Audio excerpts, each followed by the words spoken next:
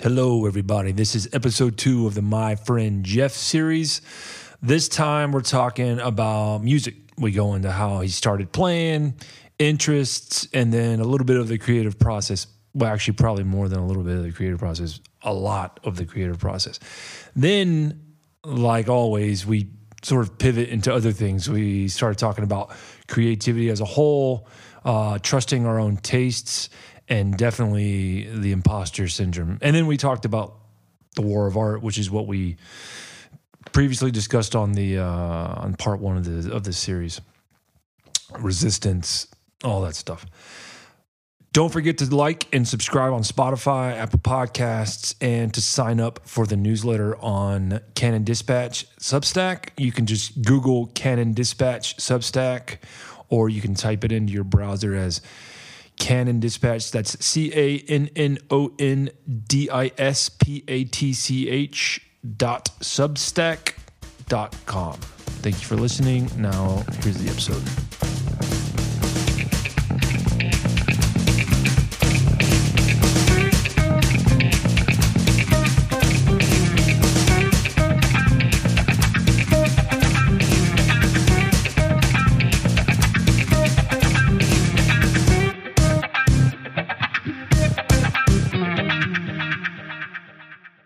We ready to do this thing now? Let's do it. We've been talking about it for the last hour and a half, and we haven't done it.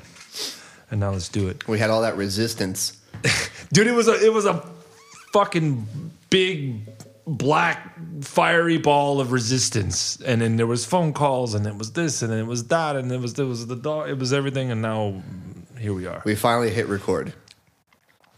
No lightning. Well, you're gonna like conjure the lightning, like just by saying no lightning. There hasn't been any. There's like no clouds in the sky. Or That's anything. my luck. Yeah, that's my luck. All right, music. We're talking about music today, right? Today's the music deal. So, how'd you get into music? How'd you get into playing music? By mistake. All right, short version. No, I was just a jerk of a kid. That's it. All right. Well, podcast over. See you later. Yep. Have a good night. No, so I was in 8th grade, and my father was going through some really gnarly, like chemo-esque treatments. We were supposed to move to Florida, but due to some weird insurance crap that I didn't really understand when I was younger, he wouldn't be covered in Florida, and he wouldn't be able to work for somebody that could cover him. So we just moved to another place in Delaware. Delaware's where I'm from. So I pretty much was doing everything by myself, like packing up the truck, unpacking the truck, pulling everything into the house, taking stuff out of boxes, because my sister was already off and gone in the military. And the day is over, I unloaded this truck, and I was exhausted. My dad had already been asleep for probably 12 hours, because that's kind of all he did when he was going through his treatment. And I was went down the basement just to get some like peace and quiet. Finished basement, it was nice. And I heard all this fucking noise coming from like on the other side of the wall. It was a townhouse. I was like, come on, man. What the fuck? It wasn't late in the evening or anything, but so I got fed up with it, and I walked next door and banged on this guy's door. He never answered, and I could tell the music was coming out of his basement. There's these little tiny windows, so I start pounding on the window, and he comes out front, and he's like, "What the fuck, man?" And I was like, "Yeah, what the fuck, man?" It's like this is 13-year-old. Yeah, Jeff. Yeah, I was not the greatest child, and highly confrontational, and I was like, man, look, I'm tired. I just unpacked this moving truck by myself. My 13-year-old self just wants to take a nap. Right. Take a little nap. But there's all this ruckus coming from the other side of the wall, and my guy, if you could hold off for an hour. And he's like, all right, I'll stop. Just come in. I'll show you something. And I was like, no, I've seen this movie. The neighborhood we moved into wasn't stellar.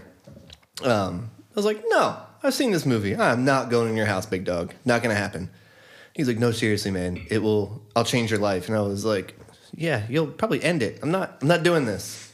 He's like, the worst that could happen is I stop making all this noise and you can take a nap. And I was like, fuck it.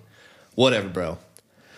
So I walk into his house and just was a nice enough place. The dude looked like what you would think of, like a 40-some-year-old guitar player would look like. Super long hair, huge beard, covered in tattoos. Had like a 69 Stingray in the driveway, like smelled like weed. Yeah. So I start walking down to his basement, and these crazy murals all over the wall. At the time, I didn't know it, but it was like the Iron Maiden covers that he had drew himself. We get down to the basement, and it's just like 4 walls covered in guitars. And then there's amps that line the walls, and he had a huge drum set and all this recording stuff. And I was like, shit, son, this is pretty cool. He was like, hey, just grab that guitar and play. It's like, dog, I don't know what that means. I don't know how to play anything. I don't know shit. He's like, well, just try. I was like, just try? What do you mean, just try? He was like, all right, hold on. So he plugged this guitar into this massive amplifier, which at the time I didn't think fuck all of it. I just thought it was big, and it ends up being like one of the nicest amplifiers you can get. That they're still crazy expensive. It was like an old Mesa Boogie Mark V, I believe. Anyway, so he plugs it in, he turns the volume on, it's making all this fucking noise, and he's like, hey, just put your pointer finger right here and your middle finger right here and just hit the strings. And then a sound came out that was a chord. It was music. And immediately I was like, shit, I did that? Now what? And he was like, oh, just keep the same shape and just slide it down 2 squares. I was like, okay. So I did it again and was like, fuck. This is dope. And he's like, yeah, cool. Take that guitar, get the fuck out of my house. And I just played every day.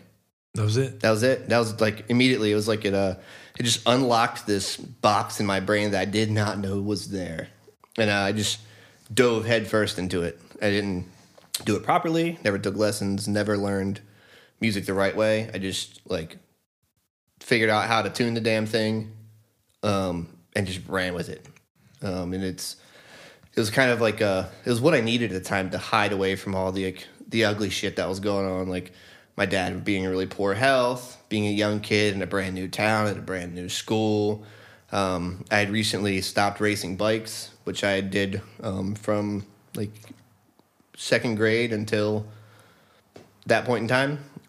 I'd stopped racing bikes nationally because my dad was too sick, and I wasn't enjoying traveling around the country without him. So music was just like the safe place to run away to and get away from reality. So that's the playing of the music. But before that, did you have like an interest in it, a passion in it? You liked listening to it? There were things that you knew that you liked more than other things, or like before even the playing absolutely. of it? Who doesn't like music? But dude, there are people that I'm not friends with. There are people that... Funny story. Yeah. When I was 18, I had ended up dating this girl. It was incredibly short-lived because I was playing in a band at the time, and I had people over for a band practice, and she was like, I don't get why you like this music stuff. It's like, the fuck you mean? She's like, I don't really care about music. And I was like, what? Done. Cut from the team. Like, that was the end of it right then and there. I was like, I'm not even going to waste my time here because music consumed like every waking minute for me. Yeah. But yeah, so I grew up listening to a lot of everything. My father listened to... What was like your earliest... Do you have like an earliest memory? Yes, absolutely. It was like 90s R&B. Later 90s, I guess. I was born in the 90s. Like Donnell Jones, that song, album, Where I Wanna Be. Like that's my first like real memory of music. And was that from your dad? Like your dad was listening? No, to that was my sister. How? She's older than you by... Yeah, she's 5.5-ish years older. Okay. That was my sister. Me and her were together a lot. It was my father was a single father, and he worked all the fucking time. And he listened to music around a lot, but it never really like, stuck with me. I never really paid attention to it. It was just kind of background noise. So I always obviously heard other stuff before, but the Donnell Jones album, something about it just was like, I was like, oh, hey, what's this? This is cool. It's really emotional music. A whole lot of like really pretty guitar chords, and it's R&B. It's real smooth, good bass lines. So that was like my first I really paid hard attention to music. Was this R&B album, and that just turned into the rest of the R&B world, like Drew Hill and Johnny Gill, John B, Maxwell, early R. Kelly. My father listened to fucking everything. He listened to older, early Slayer, very early Metallica, Anthrax, and then like Queensryche and Queens of the Stone Age. But he also was like a country line dance instructor. And he liked country. We had horses and stuff when I was younger. But I think that was more of he was a single dad, and it was easy to meet new friends. Yeah, being totally. A line dance instructor. Yeah. And then the metal thing, which that seems obvious. You know, I've got dumbass holes in my ears and a bunch of tattoos, and you've heard my music. I play a lot of heavier stuff. Yes. Linkin Park. Like when they, what was it, like late 90s? It was early 2000s. I was in high school when they came out. I first heard the Hybrid Theory album. Hybrid Theory, right. Fuck, what year did that come out? It had to be like 2000, 2001. I think I was maybe 10 or 11 years old. Yeah, it sounds about right. Yeah, that's probably about right. Quit moving, dog. Disclaimer, if you hear a bunch of clicking and moving around, our dogs are pestering us. And he's absolutely passing gas, dude. Man. It's rancid. Yeah. Dude, he even knows it's foul. His ears are back. They are so bad at that, man. I don't know what it is, but shut up, man. Don't start that. What was I saying? You were talking about Linkin Park. Yes. I was just this young whippersnapper getting home from school. I'd have my Walkman and my headphones. Not the anti-shock Walkman. If you moved to like breathe too heavy on it, it skipped. Yeah. And I would just blast the Hybrid Theory album over and over again. And suddenly I started getting into heavier music. Did that just come from like listening to the radio, or somebody said, "Hey, look at this album"? I think one of my sister's friends gave it to her, and she's like, "I'm not listening to this trash." And I ended up with it, and I thought the disc looked cool, so I was like, "I'll put that in," because it was like the disc was like a dark red and had I think it had like a black silhouette of something on it. Okay. Vaguely remember it. Yeah, I vaguely remember it too. I put that on, and I was like, "Whoa, this is some intense shit." Which, a dozen other point in time, that I was feeling a lot of intense stuff. Mm-hmm. My dad was a good guy, but it was a pretty tense upbringing. Single parent. Yeah. And kind of lived a little too far away from people to have friends or stable friends, and you know how it goes. Growing up's a shitstorm. And I couldn't even tell you what it was about it that got me. But like, it doesn't matter. No, then like something got you, and that was all it is. I don't remember where in the series that their Live in Texas DVD came out. My father got me the Live in Texas DVD for Christmas one year, and I watched that like religiously. Like, it's all I watched. I'd slap that thing in my PS1, I think, maybe a DVD player. That was a long time ago. And I just watched it all the time. Watched a live performance, watching the guitar player get down, and the drummer go to town on his electric drums, which I didn't know they were at the time. And the vocals and the crowd going nuts, and I was like, this shit rules, son. But this is before I found instruments, found playing guitar, so we kind of started a little later then. Yeah. That was, you were like, I don't know, incubated, whatever, in that whole thing, and then the guitars came after. So it was almost like, I don't know, I'm not going to say primed, but you kind of had this like, oh, this is fucking awesome. Yeah. And then when the guitar dude that you met, the crazy older tattooed, bearded, long-haired, dude that you met, that's sort of like, dude, what he's growling. He's just being a baby, man. So when you met him, it was just sort of like, oh, this is what they were doing. Yeah. Right? So I watched this DVD like on repeat, and I was just like obsessed with every aspect of it. The jump around the stage, the guitars, and it sounded like, I didn't know the term at the time, but I was like, man, there's something about these guitars that's different, because they were tuned a little bit lower. Had these like some of these real choppy riffs before they had these huge, massive choruses and hooks.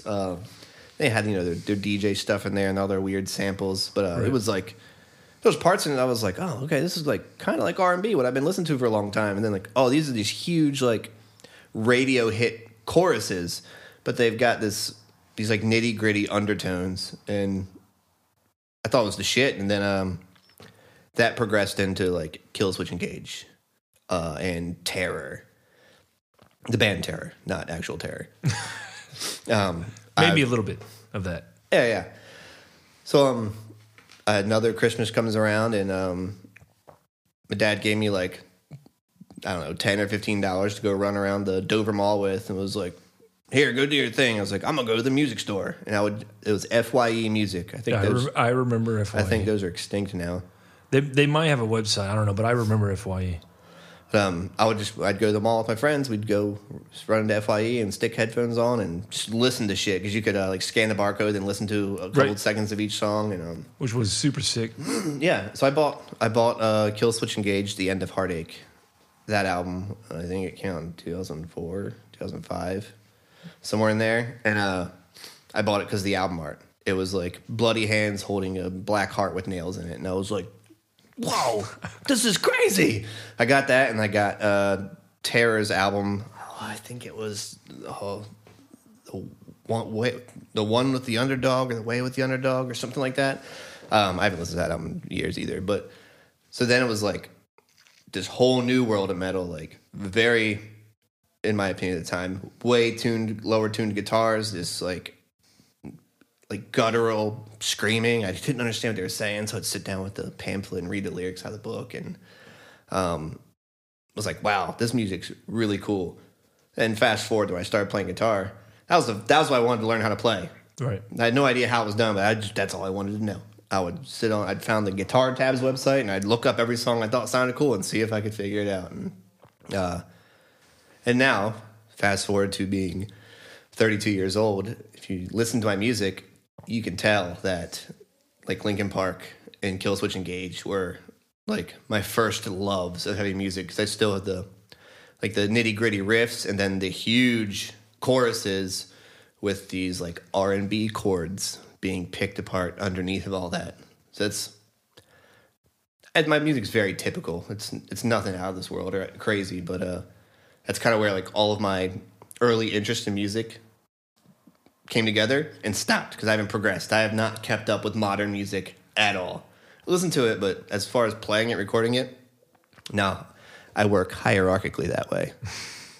Hey, oh man, you passed your test. You've been studying up really well. It's really that was all off the cuff, man. I haven't like thought about this shit at all. No, I mean like the hierarchical.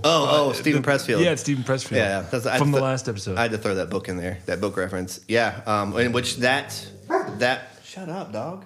Dang.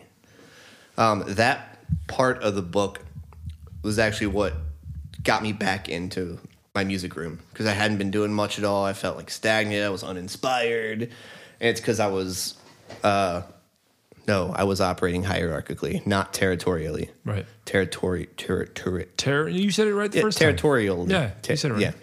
I wasn't operating within my own territory. I was worried about what everybody else was doing and trying to keep up, and that's just not what's natural for me with music. I don't give a shit about that stuff. I like to listen to it. Playing it, it's not for me. So when I got to that chapter in that book, I got right back in here, like immediately was inspired. I was hashing out all these ideas that I probably had for years. I just thought, no, these aren't that cool. It's fucking cool to me. Yeah.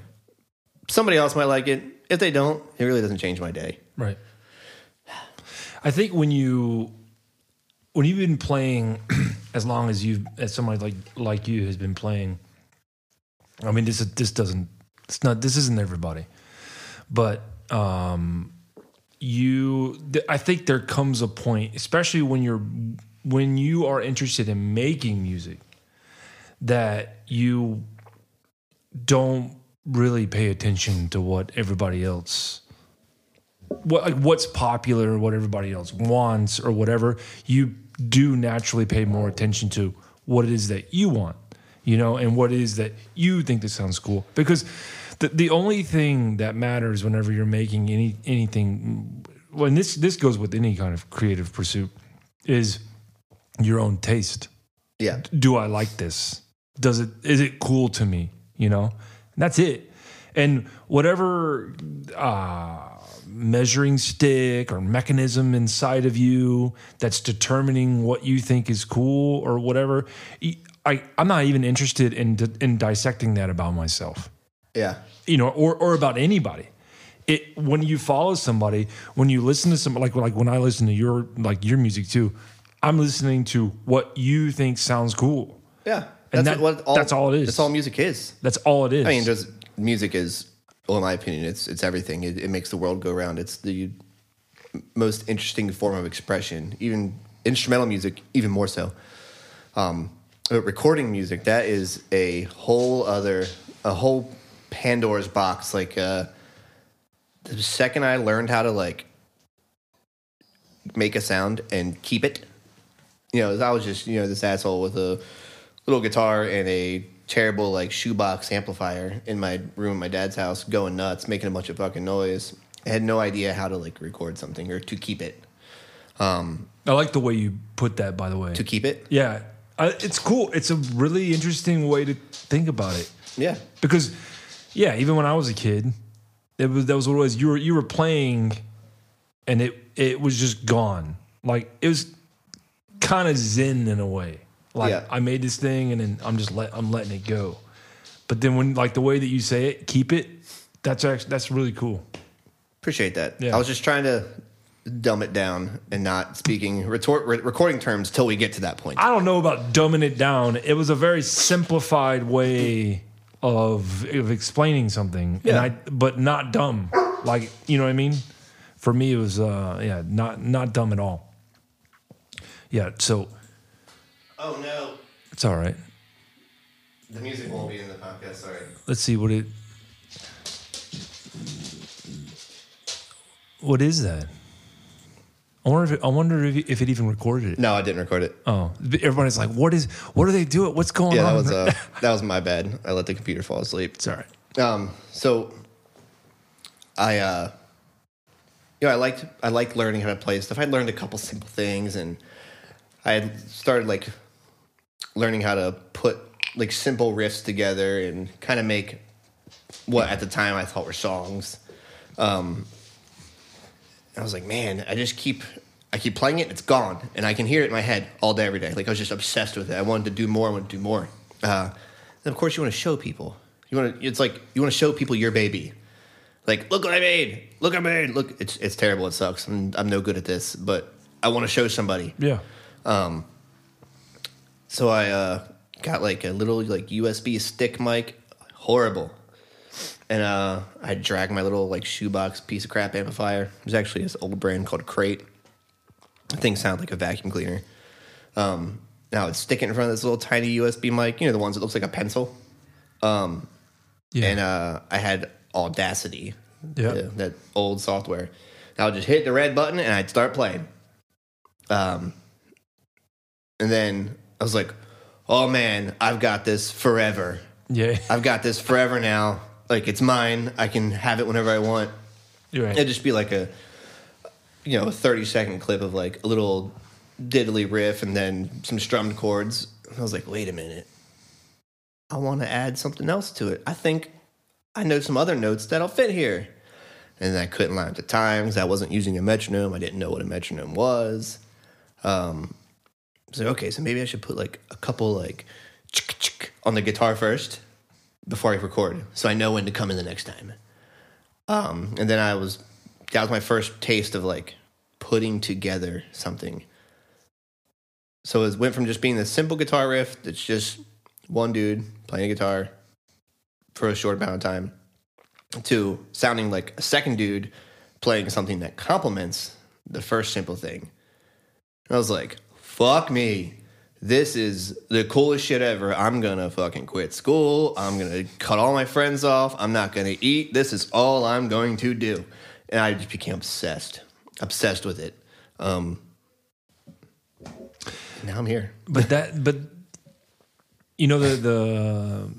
whole idea that you said about wanting to record it because you want people to hear it, right? But then you'd have to remember, like when you write something and you're like, oh, how am I going to remember this? Especially when you don't know like how to write, or you can write tab, but especially when you don't know that stuff, right? How am I going to remember that? And back in the day, there wasn't cell phones everywhere, so you didn't have recording device. You had to go out and buy even a voice recorder or whatever, right?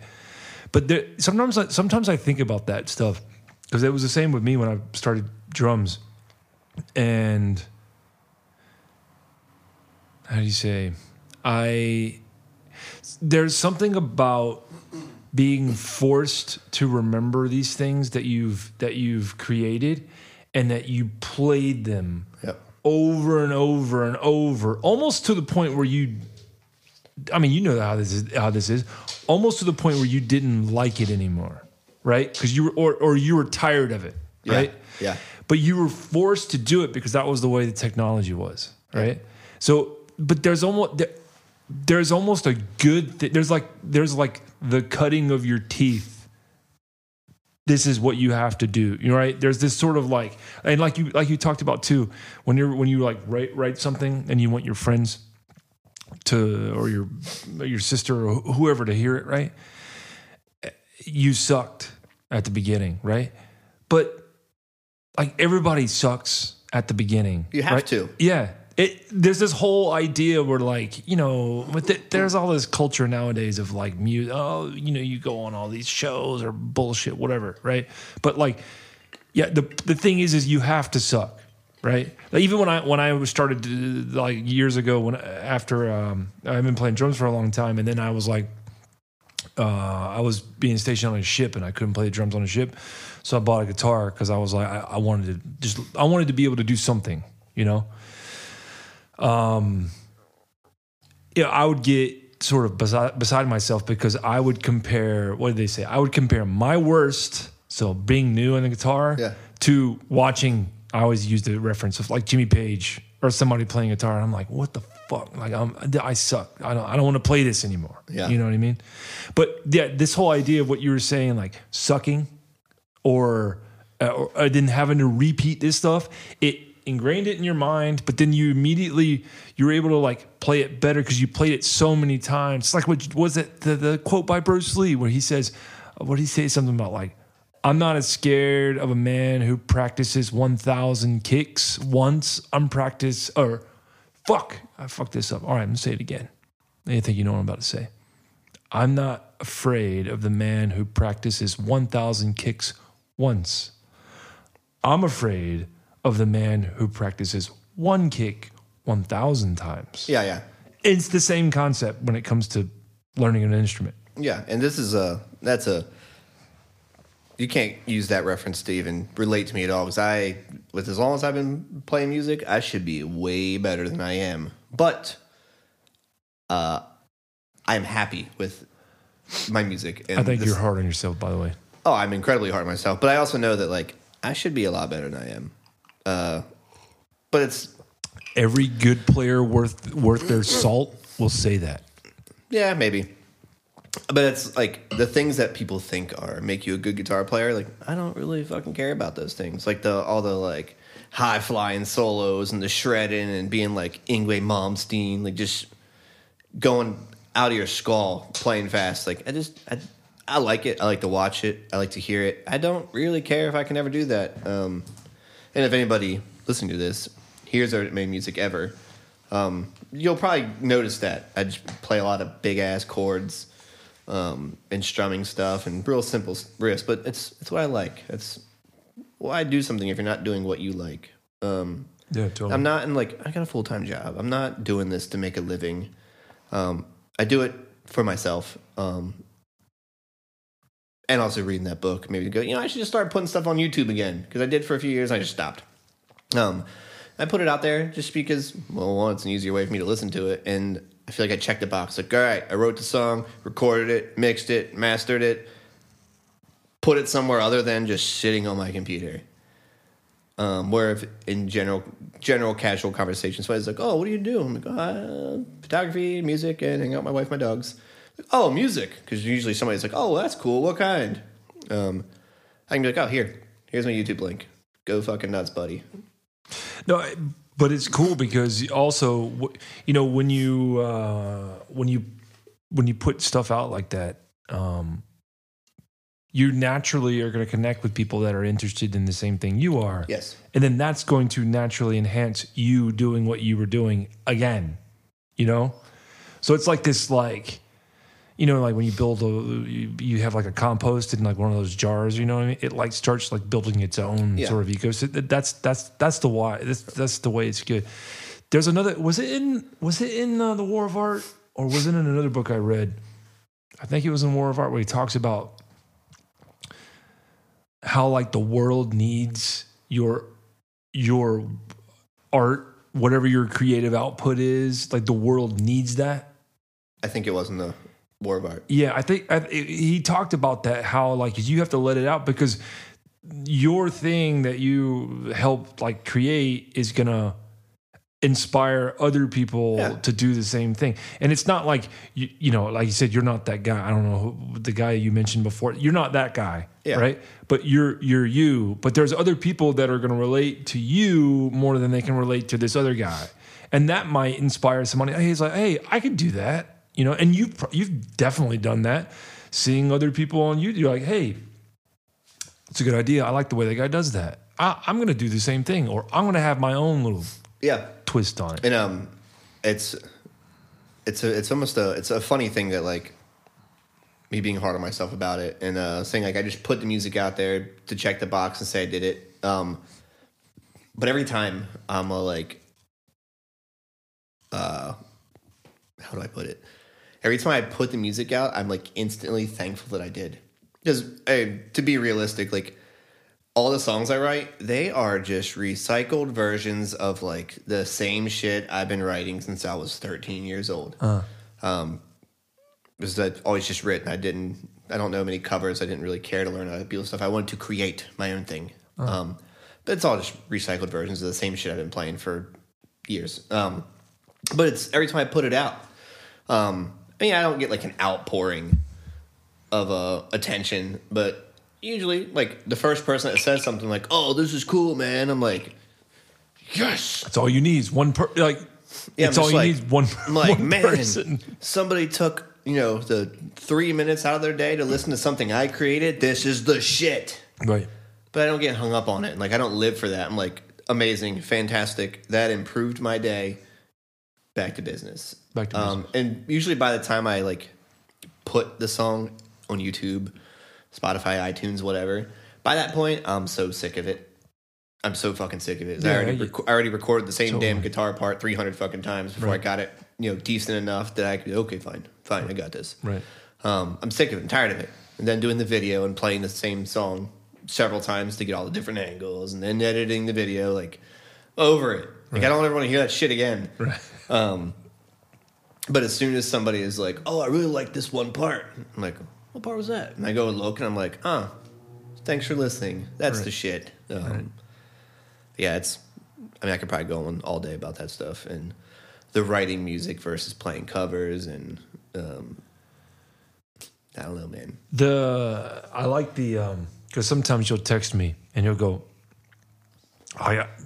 today I spent the whole day writing this song, or today I was like, I played the guitar all day, and it's like you have this thing that a lot of people everybody might have something that's like this, but when you start doing it, you just get carried away. Like, time just goes like, oh, for sure.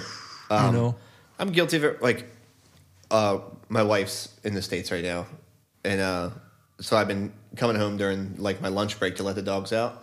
I like walk in the door, leave the fucking thing open, come upstairs and like mess with whatever I was recording last for 15, 20 minutes before I go bring the dogs back in the house and go back to work. Yeah. Or since she's not here, I'm waking up earlier to deal with the dogs before I go to work. So I like wake up, run downstairs, swing the front door open, grab my like instant Nescafe from the hot water kettle, and I come back up here and I stir my coffee and listen to like whatever I was working on last, and like, oh, I could do this instead, and like just after reading that fucking book, like I became re-obsessed with creating music. Like I was getting like fed up with it and irritated because I was doing the comparison thing. I was just like, man, look at these people putting out all this cool music, like the stuff I play is so outdated. Nobody cares anymore. That's so 2006. Literally, it is. It's very 2006. It's my favorite kind of metal. It's what I will probably always play. And then fucking Stephen Pressfield, he had that speech about operating hierarchically versus territorially, and I was like, shit, that's my problem. I literally wrote it on a index card, and it's taped to my screen at work. So when I start having those like intrusive thoughts, I'm like, fuck that. I'm gonna operate in the world I know and love. Right. And I can still think all day, like, nobody's gonna like this. Somebody's gonna fucking like it. Well, yeah, you could do that all day. That's that imposter syndrome thing. You can do that all day. I think we've talked about imposter syndrome before. We have, but I would be very happy to talk about that because I have that all the damn time. Yeah. Every single episode that I release for a podcast, I have an imposter syndrome. I tell myself, who in the fuck are you to have a podcast? Yeah, who do you think you are, bro? I think about it all the time. The one thing that I always go on, the example I always give, Joe Rogan is interviewing Neil deGrasse fucking Tyson. Yeah. Right? Yeah. That happened in this reality, right? People can listen to Joe Rogan interview Neil deGrasse fucking Tyson, right? Yeah. And they can use their earth time, their time while they're here breathing and existing on earth to listen to that. Or they can use their time to listen to me talk with you. Yeah.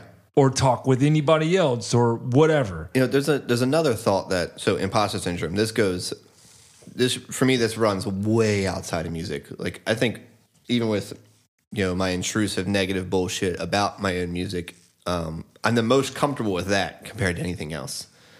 But there was, I don't know if I watched it when I was going down the rabbit hole of like podcast stuff.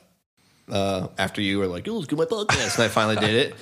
That was a great impression of There's me. a guy talking about There was a guy talking about like the statistics of podcasting, and it's not like music for one. Like if you get 28 downloads on your podcast, you're like in the top 25% of podcasts or something like that, because the numbers are so much different than music. Like in music, you need like 1 million streams for anybody to fucking care and you to make $10 off of it or whatever it is.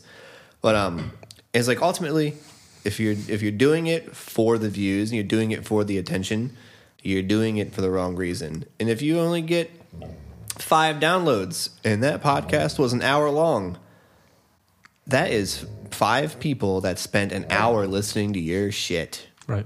Deets, shut up, man. Sorry, dogs.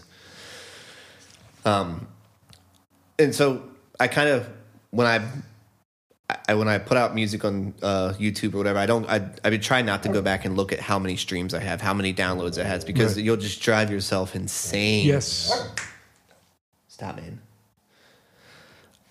You'll just drive yourself insane comparing yourself, comparing, which I won't go too hard on that because that's our social media episode. Yeah, totally. And regardless, it's like, I got 15 streams. That's 15 people that took, 3 minutes out of their 24 hours listening to something I created. Yeah. Or listen to something I talked about or whatever it is, which that's cool. Can you imagine trying to get 15 people into a room the size we're in right now? That's too many fucking people. Yeah. Like it's just like a whole new perspective. And I was like, man, that's a good way to look at it. It's a very good way to look at it. Another way to look at it is this. There's 8 billion people in the world. Yeah. The people that are creating music or creating podcasts or writing books or whatever, the ratio of those that are creating versus those that are consuming that information is insane. It is. So, if you feel like that you want to say something or you with your music, with your writing, with podcasting, or with whatever your art is, then just do it, because you're going to naturally connect with people that are like-minded. Yep. That exactly, it's exactly what you're saying too. So yeah, that's whenever the imposter syndrome thought creeps, I sort of shift my focus to those things. Yeah. Because if you let yourself go down that hole, then that's what it is. It's just a hole that you're never going to dig yourself out of. You know what I mean? I used to remind myself of this same, I don't think the statistic's accurate anymore. It's probably way, way different now because of technology. And so before I get into that, there used to be this number that was like 600,000 bands are formed every year. And do you think yours is going to make it? Like, fuck, that's incredibly negative. Right. I never really thought of it that way. I was just kind of like, when I was trying to start a new band, back in my hometown, I would think that, like, who the fuck do I think I am? Going out here and trying to start a band. Right. Like, the fuck? Anyway, did it anyway. But that number's probably way higher now, thanks to technology. And, like, if you've got, I don't know, $500 in your pocket that you can do anything you want with, like, you can buy an interface, a pair of headphones, and a computer, laptop, with decent enough specs, and you can write recording music at home. Yep. Right, like that, no problem. So the statistics probably way higher now. But man, you got the Clydesdale over there. Yeah, they're fucking pain in the ass. How dare my wife go to the States to see her family? How dare her? She's not here to occupy the dogs. I'm just kidding. She's fantastic. The dogs are fantastic. Fuck. Yeah, imposter syndrome. Holy shit, man. I do that with I do that all day, every day. With fucking, this dude's not going to just sit in here and chew a bone. It's almost like he knows. Yeah, he knows we're trying to do something to be productive, and he's like, I want the attention. It's the resistance, bro. It's that resistance. So, the imposter syndrome, that goes into, like, everything, all day, every day. And, I just wanted y'all to listen to that for a few minutes or a few seconds. Come on, dude. Deeds, man. Stop, man. Stop. Just stop. Come on, man. Golly. Whatever. It's natural. It's authentic. This is my house. We're doing this in. That's right. So even my job, at least once a day, I'm like, what am I doing here? How did I get here? There's no way I should be having this job. There's no way I should be responsible for all these things and be the decision maker for all these things. Who picked me for this? Are they fucking crazy? Then somebody asked me a question that's in my wheelhouse. What should I do? And I immediately have the answer. I know how to fix the problem. I know at least know how to start investigating the issue, how to start thinking about mitigating it. And then as soon as that's over, I go right to thinking, like, I don't know what the fuck I'm doing. What am I doing here? I have no idea what I'm doing. Even though I have the education documents that say I know what I'm doing. But still, it's just I don't know what it is, man. Maybe it's in the water we drink growing up that makes us be this way. I have no fucking idea. The thing is everybody's like that. Are they? Yes. Well, those people that are overly confident are probably serial killers. The people that are overly confident are they're just, a lot of them will deny that part of themselves. But a lot of times the people that are overly confident they're trying to interject themselves because they are terrified of it, right? So they have to overcompensate, You just reminded me, there was this little four panel comic strip I saw one time. And it was like a guy. I don't know what that is. That's the fucking TV. Oh. Man, we can't win. I'm okay, dude. You're the one that's geeking out. You're not wrong. I just always want shit to be perfect. Yeah, for me, it's just, like he said, this is normal life, man. You got Deeds chewing on the bone or licking his balls, and then you got the. I've been trying to make sure you don't hear the ice in my drink every time I pick it up, and no, man, screw that. It was a 4-panel comic strip, and it was a guy. And it was it was like a picture of a guy in high school or in elementary school, and it was like, I have no idea what I'm doing. And then it was like him in graduating university. I have no idea what I'm doing. And then him working his job, and he's in his 50s. I have no idea what I'm doing. And then the last one was a panel of his gravestone. It was like, here lies Bill. He had no idea what he was doing. Yeah. It's exactly what you just said. Yeah, it's all all the way down to cooking myself breakfast. I'm like, who the fuck do I think I am? cooking breakfast. Are you high, dude? Who the fuck are you paying your taxes? Who the Yeah. fuck do you think you are? Yeah. You think you can do your own taxes, bro? Yeah, like it's like I know that in high school I worked at a Waffle House, so clearly I know how to fucking cook breakfast. That's what, and you know how to fight too, and that's why you know. That's why you know how to fight. Oh, man, we're not going to bring the fight conversation here. No, and, we're not. we definitely will not interview any of my friends that grew up with. No. But it's insane. Like it like interrupts like so much brain space. It's like, get ready for work, and I'm like, who do you think you are putting on a fucking red flannel? You got a beard. You're not a goddamn lumberjack. Go back to bed, loser. And it's like, come on, bro. Like, this is insane. Let me just go about my business, which that would easily go into the social media conversation again. There's two ways. And I think also with that, what you're saying, there's two ways to think about it. I mean, there's fucking infinitesimal amount of ways to look at it, but this is the way I see it, I guess. You can, but it's the same thing, right? You can just say, nobody cares, right? And then you have this sad face. Nobody cares, like what I do. Nobody cares, right? But then the other one here is nobody cares, and it's a happy face because it means that there's no pressure.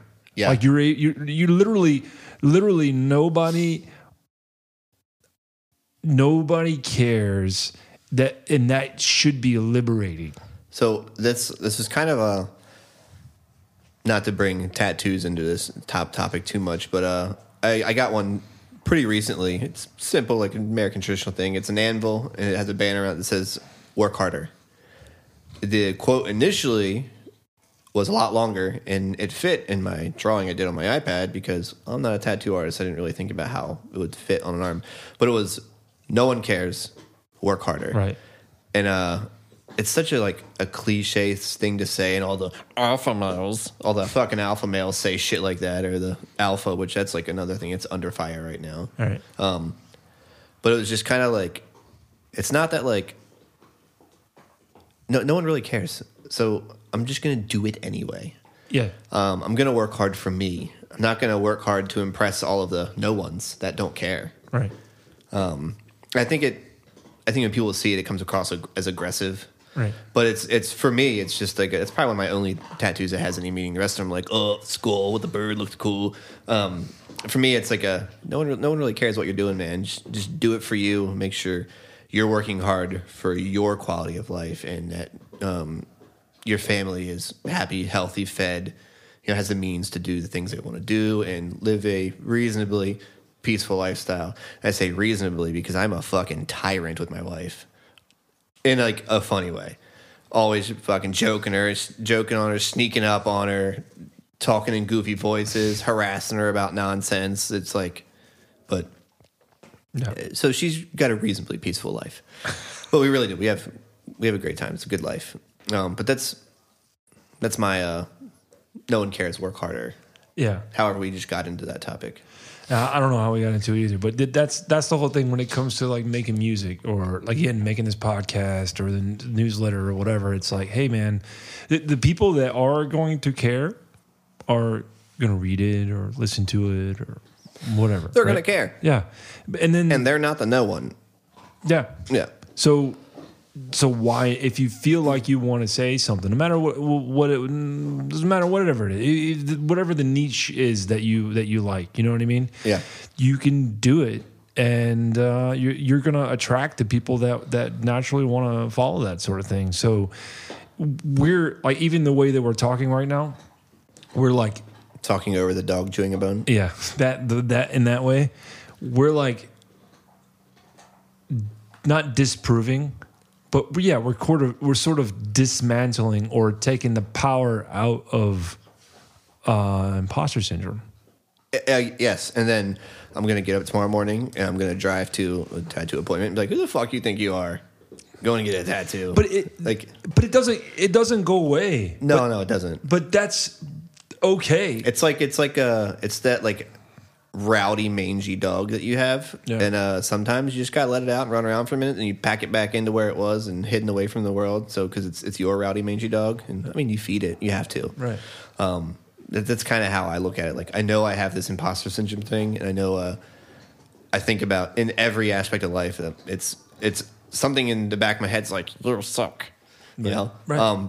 So I let it out. I let it do its thing, and then I fucking put it away, and I put my head down and get back to doing whatever the fuck it is I'm doing.